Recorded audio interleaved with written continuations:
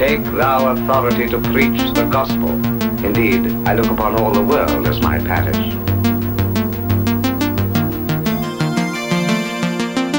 We welcome you to Field Preachers Podcast, and today I'm Paul Nixon visiting with a friend from Arkansas. I am here with Melanie Tubbs. Greetings, Melanie. Greetings, Paul. And we look forward to conversation with you today. You are a pastor in the Arkansas Conference of the United Methodist Church. What community are you appointed to? I have been in Augusta, Arkansas, which is in the Northeast District, for 4 years.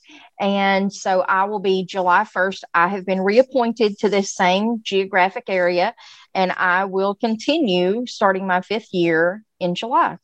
Now, when you say Northeast District, how north are you in the Mississippi Delta Plain? We are definitely a Delta community. Okay. We are on the White River, which comes off of Mississippi. And in fact, the church that I serve in Augusta, I serve a number of churches, but I live near the one in Augusta. The church that I serve in Augusta is a block and a half from the White River. I live a block from the White River. Yeah. Well, on a summer evening walk with the dog, that would be kind of a fun place to walk toward. It's gorgeous. It's absolutely beautiful. The mosquitoes are the size of birds, but other than that, it is absolutely gorgeous. Yeah. I read a book by John Grisham years ago called A Painted House that was about life in that part of the world. Fascinating book, and really helped me to kind of understand the culture. Of that. That book, if I'm not mistaken, was set on the southern part of the eastern border of Arkansas, and okay. I'm on the northern part of the eastern you're further up. You're further upstream. Yeah. Okay. Yeah, a little upstream. So, Melanie, you are a progressive pastor in a rather conservative part of the United States, and you have found a way to speak to progressive folks, even as you are appointed in an area where there aren't quite so many of those folk as there might be in some other areas. But tell us how you got into this ministry that extends from your appointment that is called roughly a Southern pastor. What is that? Well, it's actually kind of a cool story, and I'll give you the shortest version that I can. But all right. Back in 2015, I was serving as a licensed local pastor and attending seminary. And a friend of mine from high school, so way in the way back that I hadn't spoken to in years, had started an online magazine, a news magazine. And it was very, very left, as far left as you can go. And she and I had reconnected on Facebook, and we had talked just a couple of times on Facebook. And in an exchange with her, it was the idea was floated that I would write an editorial for this online ultra liberal news magazine that would be from a Christian left perspective. And so I didn't, have any kind of name or anything like that. She just said, I'm, very liberal, but I'm also still very much a Christian. And I feel like that's an empty spot. And I'd love for you to write for us. And so it started out, pretty tame. I basically would shorten sermons that I had given and things like that, and write some cute little things here and there about, love your neighbor or whatever. And a few months in my area, which is incredibly conservative, there was a lot of discord over the Marriage Rights Act and the discussion that was going on. And another pastor in a neighboring community had written a letter to the editor of the local print newspaper, and it was asking all the area pastors to sign it.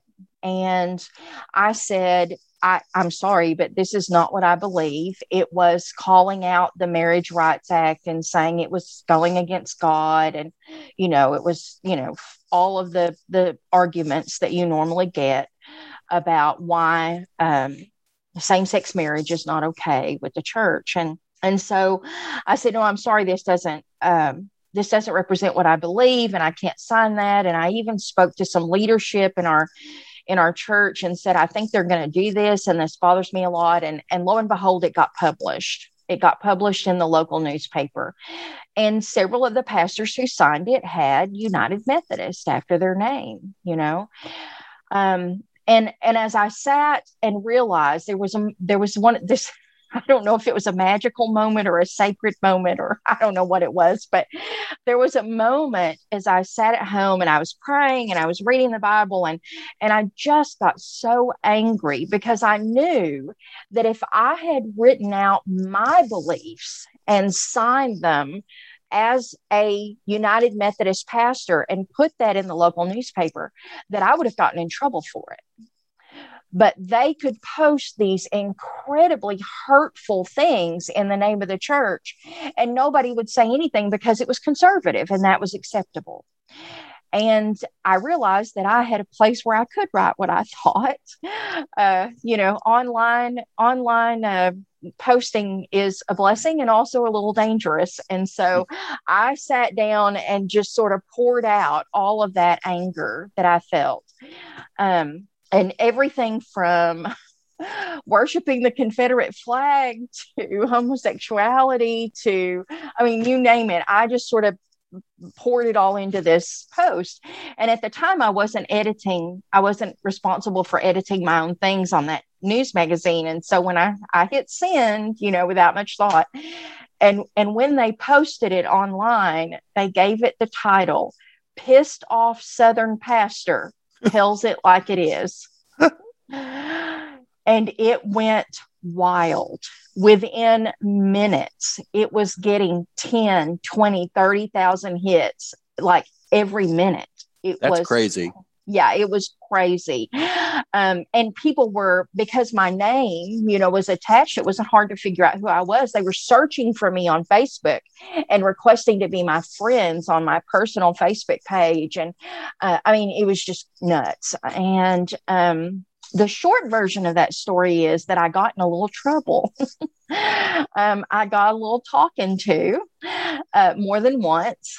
And, but that's a whole nother area of that story. The part that I want you to know is that I discovered an entire community of people who needed a pastor to be pissed off on their account.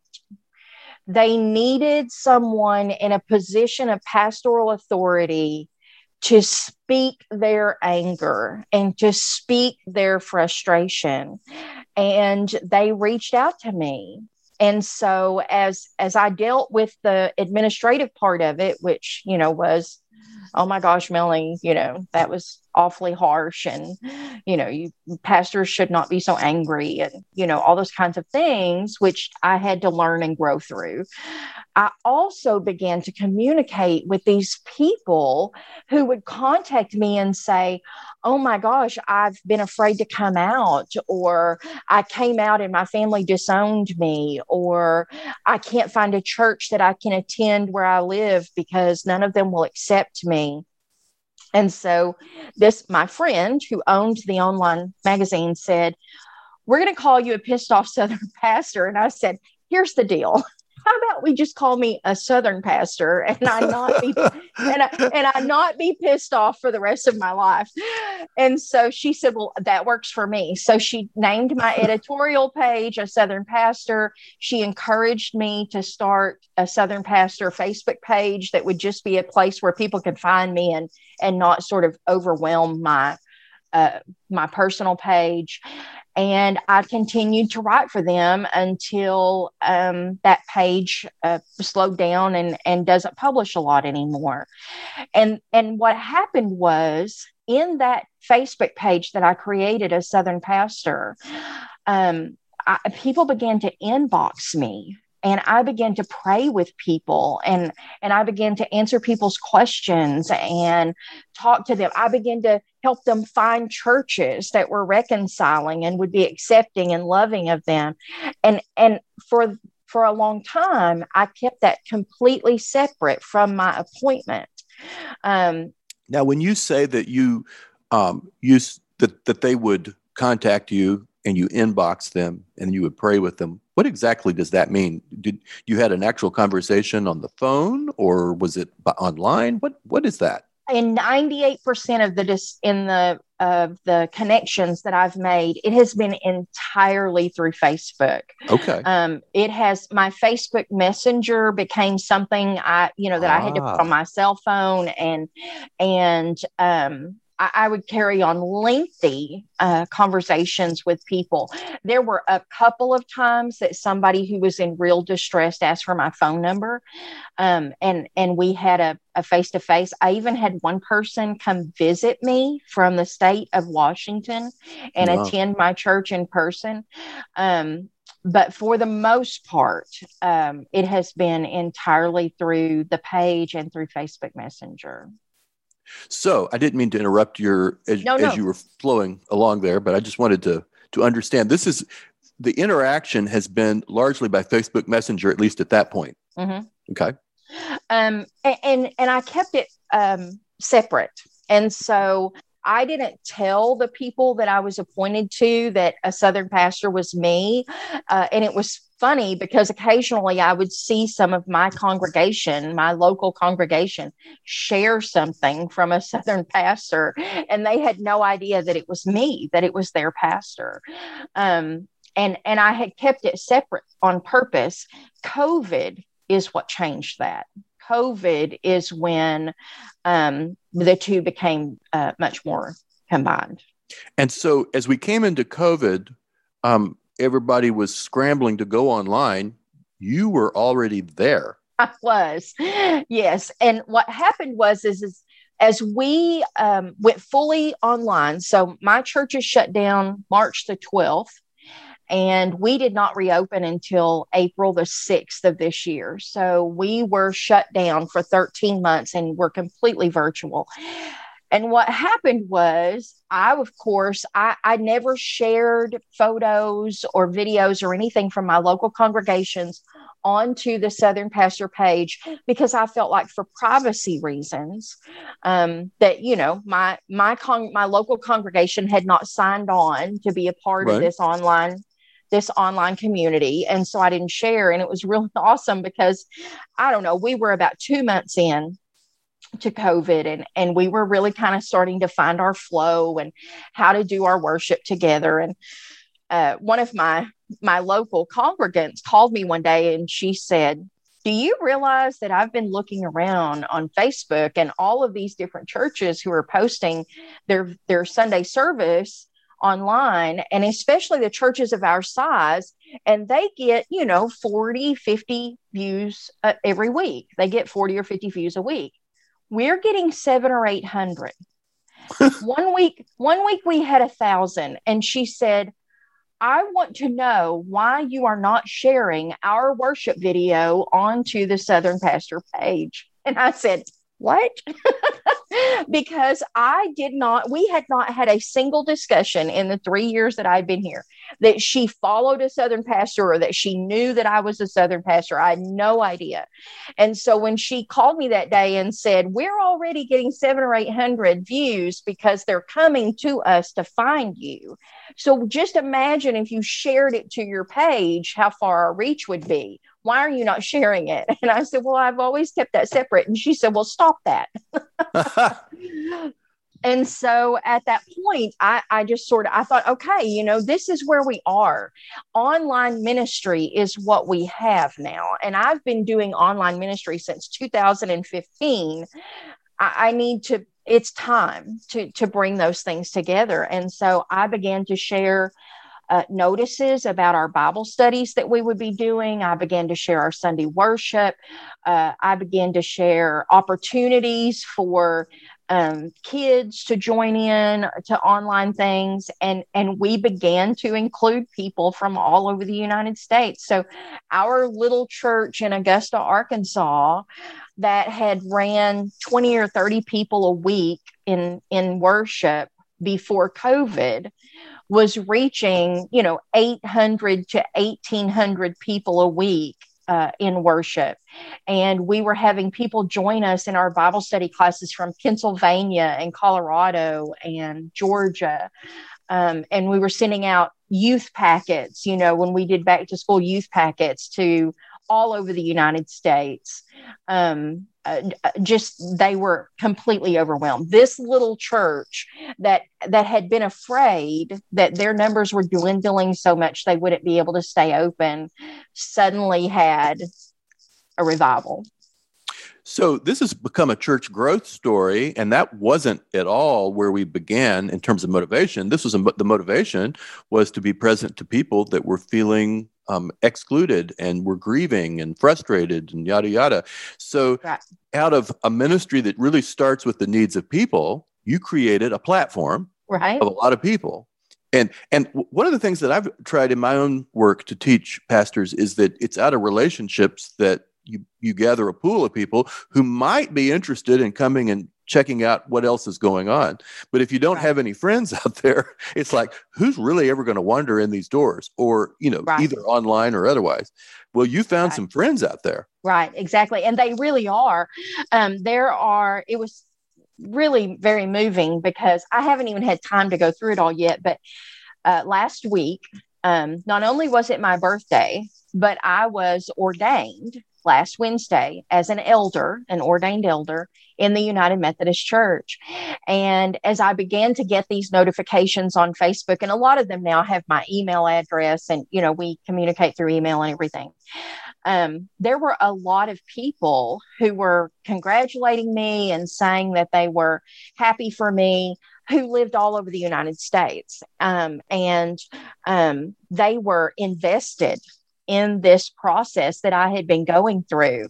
And I know that they see me as their pastor, and they watched their pastor be ordained. And it was incredibly overwhelming to know that this community of love and acceptance and safety had come together to the point of getting me to my ordination. Well, sometimes when we're out doing ministry, churches get born like sort of unplanned babies. It's like, oh, we've got a new child.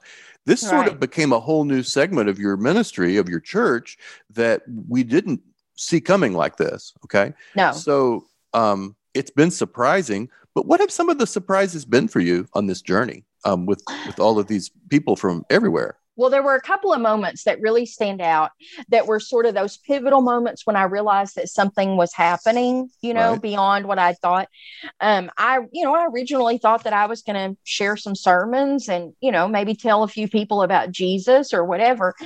One sticks out to me. I noticed that I had a notification from Messenger, and I had set my phone up with my Facebook Messenger so that messages to that page, I get alerted very quickly because it did become, a space of communication. And one that I'll never forget is there was a LGBTQ couple in another state, and they sent me a message on Facebook Messenger and said, we've been following you, and we've been reading, the stuff that you share, and we decided that we want to own a Bible. So we're here at Books A Million or whatever bookstore they were at. And we didn't realize how many Bibles there were to choose from. And if you see this, see this while we're here, can you help us pick out a Bible? And so through Facebook Messenger, I sent them descriptions about which Bibles were more academic and which Bibles serve this purpose. And after about 45 minutes, we finally picked them a Bible, and they went and checked out. In fact, I think they bought a couple. But that was one of those real pivotal moments in the beginning of this ministry, early on in this ministry, when I thought there is a need that is not being met. There are people with very simple questions about religion and Christianity and God who don't feel safe. They don't have a safe place to ask those questions. And this is going to be an important part of that. Another really important moment was I got a message, and somebody said, I don't know what to do anymore. And I won't reveal a lot more of that conversation, but it became very obvious that they were suicidal.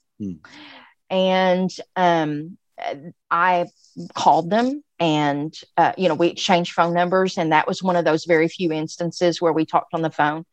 And I talked to them on the phone until the EMTs got there, and they actually went into some medical care for a while. And again, that was a moment when I realized if they had had a local pastor, they could have gone to the church, or they could have called the local pastor, but they didn't have that place where they felt safe. And believe it or not, there was a Facebook page where they felt safe. And I began to really understand the power and the reach and the scope of what a simple Facebook page could do. So that gets into the whole question. That's a question a lot of us are asking now. I mean, there's all these crazy stories of the church in Pennsylvania that has a Catholic family from Ireland that attends every week now. I mean, it's all, right. We've gone global. Okay. How do you pastor people when it's not just, they can't get in a room with you, but they're not getting in a room with others? How do you help them to discover embodied community? Right. One of the things that I've gotten really good at is directing people to the Reconciling Ministries page. Okay. And lots and lots of people, that's a question I answer weekly. For a while, I answered it daily. I think it's become better known now. And so now I'm down to more weekly. But people, where can I find a Methodist pastor, people who've grown up Methodist, where can I find a Methodist pastor or a Methodist church that will be accepting of me? And I didn't start a Southern Pastor just to be an LGBTQ safe place. There are lots of other things that we stand for in that community. Systemic poverty, systemic racism. There are a lot of things that we talk about, but really, I sort of accidentally became an advocate and a voice for the LGBTQ community. And so I help them find local churches a lot of times by helping them navigate Reconciling Ministries, or as my own friendships have grown within the church. I go into seminary at Iliff School of Theology in Denver, Colorado, in a hybrid program. So the people that I was in seminary with were all over the United States, allowed me to have contacts all over the United States. And so I began to use those and the Reconciling Ministries. And I've helped quite a few people find those connections. So that's an interesting little side point. Maybe it's not a side point, is that your own theological education was in an online space that was quite expansive in terms of people from everywhere. So that was already a part of your experience flowing into this experience. Actually, my Southern Pastor experience and my online seminary experience kind of started together. Yeah. Okay. I sort of became involved in both of those around the same time. And we had to fly out to Denver 4 times a year for what they called gathering days. And so, once every quarter, we were on the quarter system, we would get together in person and be, as you said, in an embodied space together. And the rest of the time we were online together every day. And so it became quite normal for me to have 4 or 5 tabs open on my computer where I would be doing seminary and doing ministry, all at the same time, sitting behind a computer. Unbelievable. This is a really new world. It is. Yeah. And I think it's one that we have to embrace. I think it's incredibly important that we have to embrace it. And the really awesome thing is, you said this becomes a story of church growth. I have to tell you that this little church that I pastor here in Augusta, and as I said, I pastor more than one, but Augusta has been the one that has really embraced the idea of being an online or a hybrid community. We came back from COVID after years of not having any youth in our church, except maybe the random grandchild that attended every now and then with their grandparents. We came back to COVID to 21 children in attendance on the first day that we came back. we had to form 3 new children's classes to accommodate them for Sunday school. And we are running double and are approaching triple our attendance numbers pre-COVID. And the people in this little church will tell you that we came back from COVID to a massive revival. So it sounds like your local church is seeing some of the energy from this enormous ministry it's stretching out all over the place. They're seeing some of the energy from that showing up in the spaces they recognize and where they inhabit.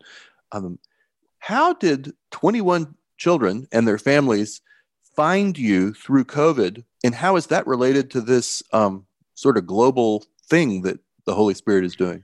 Well, I often tell people who ask me, how in the world did that happen? And I say, I'm not really sure, but I just don't want to mess That's it up. what Peter said after Pentecost. That's right. It was that same answer. I don't really know, but let's just go with it, And so one of the things that happened is I think that there were a lot of churches that fought having to be online. It wasn't comfortable. It was hard.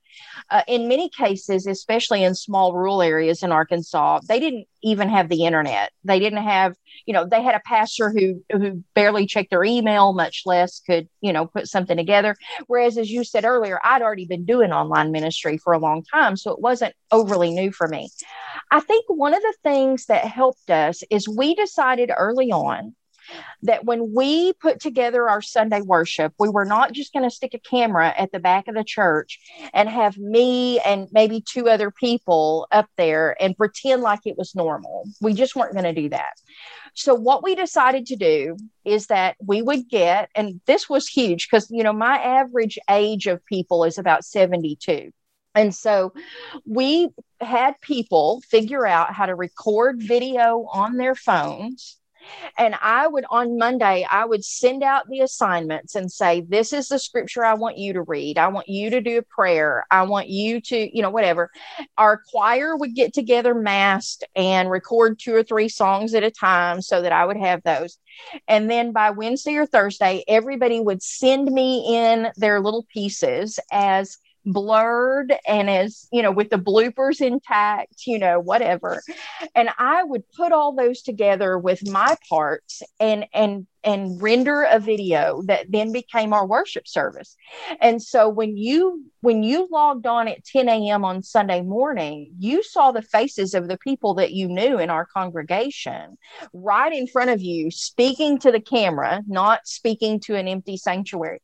And we had numerous people tell us that that's why they joined us in worship, because, it was real, it was authentic. It wasn't like we were trying to fake, that everything was okay. And as it always was, that we just kind of embraced it and did something new. Well, after we began to share these things on the Southern Pastor page and kind of acknowledge that, these people were joining us in Zoom Bible studies and, that kind of thing, they began to know them. I decided that it would be pretty awesome for my local congregation to see some of those folks. So I went on the Southern Pastor page, and like I did every week with my local folks, I said, hey, would anybody like to read a scripture for me this week? Would anybody like to do the Apostles' Creed or, whatever? And so I put together a worship one Sunday that had people involved in that worship from Colorado, Minnesota, Virginia, New Jersey, Georgia, and there's one other one. I can't remember the other one. But anyway, so when you went on to the Augusta United Methodist Facebook page, which has like 160 followers, and you pulled up their worship video that day, there were people who would say, hey, this is Mark from Colorado Springs, Colorado, and I'm here to give you your call to worship today. And, then somebody else, and my people were just floored. And they began to invite their family members from all over to be a part of our worship service.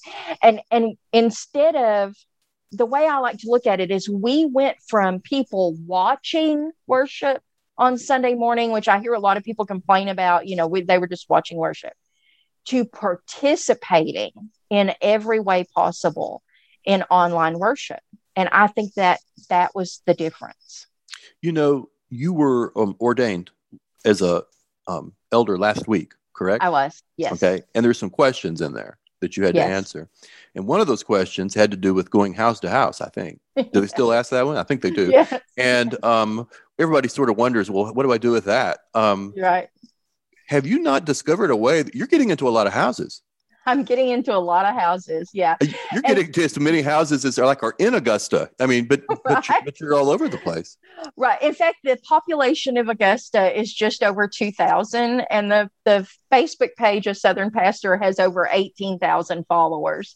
And so we've expanded beyond Augusta. This is like far. Adam Hamilton now. I mean, you're all over the place out there. No pressure like that. No. Oh, goodness, no. But I will tell you. So I'll out myself about something. I'm a bit of an introvert. Okay. And I try to tell people who don't understand, an introvert is not shy. I can be in a big room of people and stand in front of them and preach. And in my previous life, I was a teacher. I taught public school for 12 years. I've taught college classes for 11 years. And so everything that God has called me to do in my life has been to put me in front of a room. I always say God has a sense of humor. The fact is, I'm okay with doing that. But as an introvert, it takes everything you've got to do that. Mm-hmm. Like you have to get somewhere by yourself and recharge your batteries to be able to do that again. And so when we talk about preachers going house to house to house, that's one of the parts of being a pastor that's often very difficult for me. Going up to somebody's house I've never been in before. Maybe you've only spoken to them a couple of times, and knocking on their door and going and sitting in their living room is just incredibly awkward for me. I'm very awkward when I do that. On the other hand, I sort of, I'm trying to think of the right word, that ability to reach into all of those houses and all of those lives and speak to all of those people from this place of comfort, within my own personality and within my own gifts and graces, has been an amazing blessing for me. I'm incredibly blessed by it. On behalf of all the introverts in Augusta, I want to say that probably they're not all excited about the pastor popping over and having to clean their living room either. So, it's and having to go through all that energy. It's really a different world that we live in. I've discovered most people really would rather you not knock on their door in today's world. Yeah. And the models that we have, the best practices that we had for certain seasons of our lives or the life of church, you can't always assume that a best practice then is a best practice now, and the way that it unfolds could be really, really different.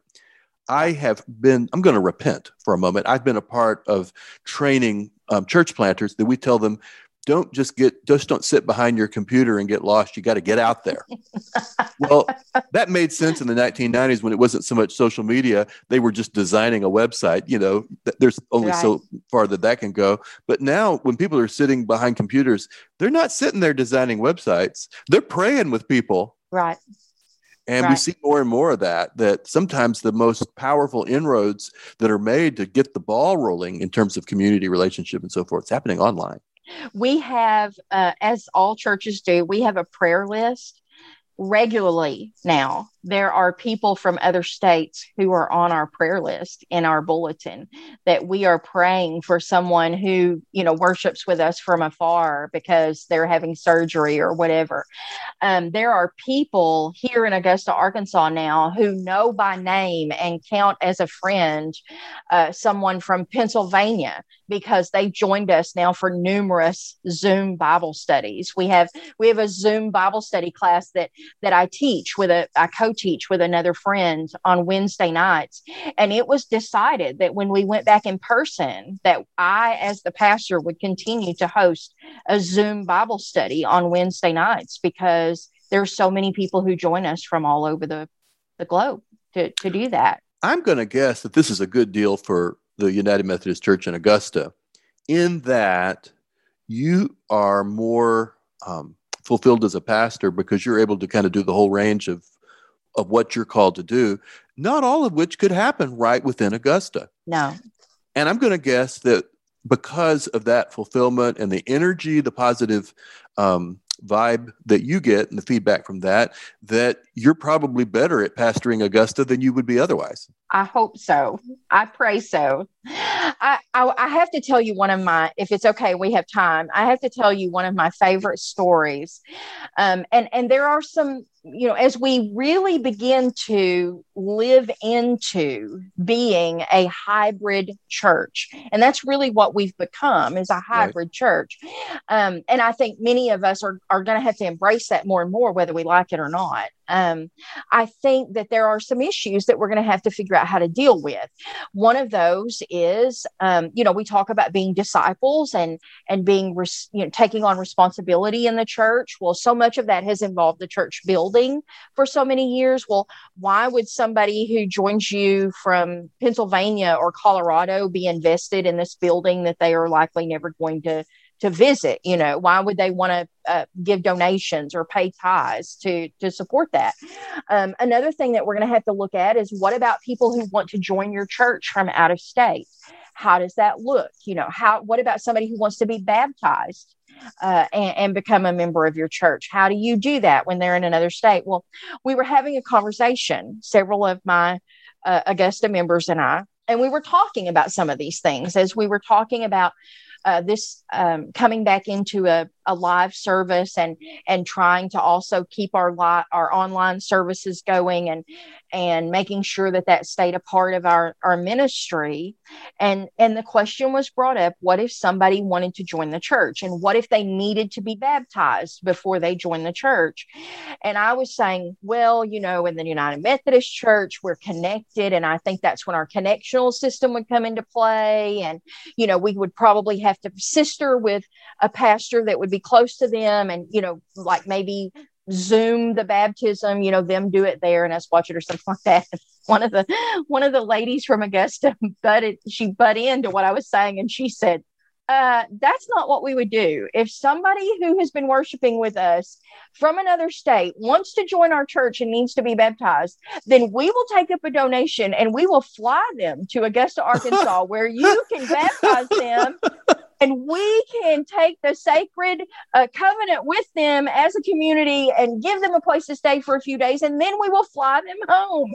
And I said, I don't know if that's how being a hybrid church is going to physically work in the real world. But I thought that really showed the heart of these people, this tiny little congregation in Augusta, Arkansas, who has seen the ability to make disciples and to show the love of Jesus Christ to people all over the United States, to the point that, by golly, they would pass the plate so that they could fly somebody out here who needed to be baptized.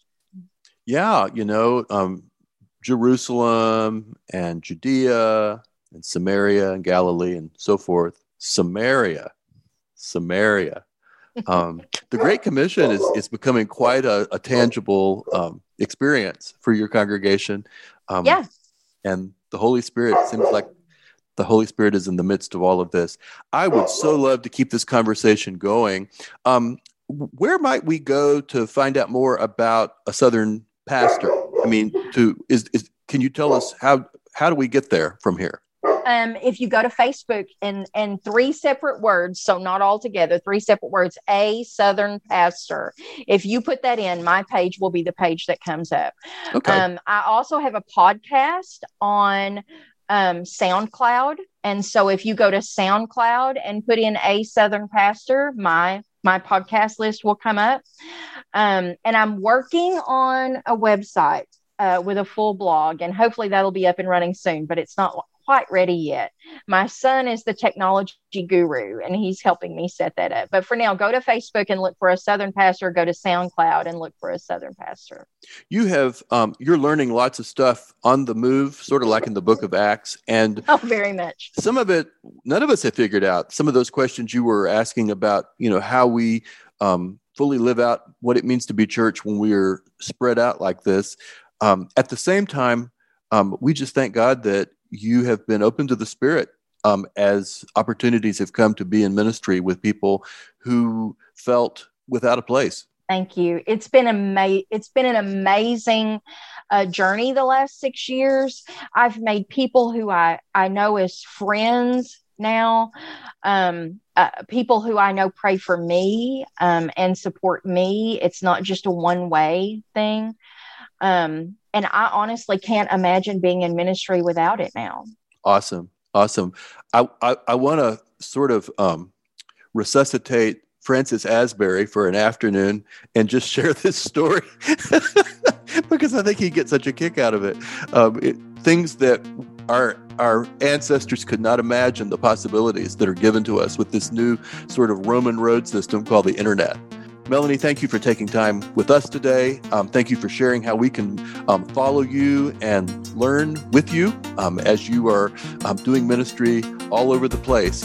And we are thankful for a Southern pastor. And Thank you so much. I've enjoyed speaking with you so much. It's been a blessing. Thanks. And this is Field Preachers Podcast. It is a ministry of the United Methodist Church. Field Preachers Podcast has been a production of Discipleship Ministries, an agency of the United Methodist Church. Visit all our podcasts at podcasts.umcdiscipleship.org.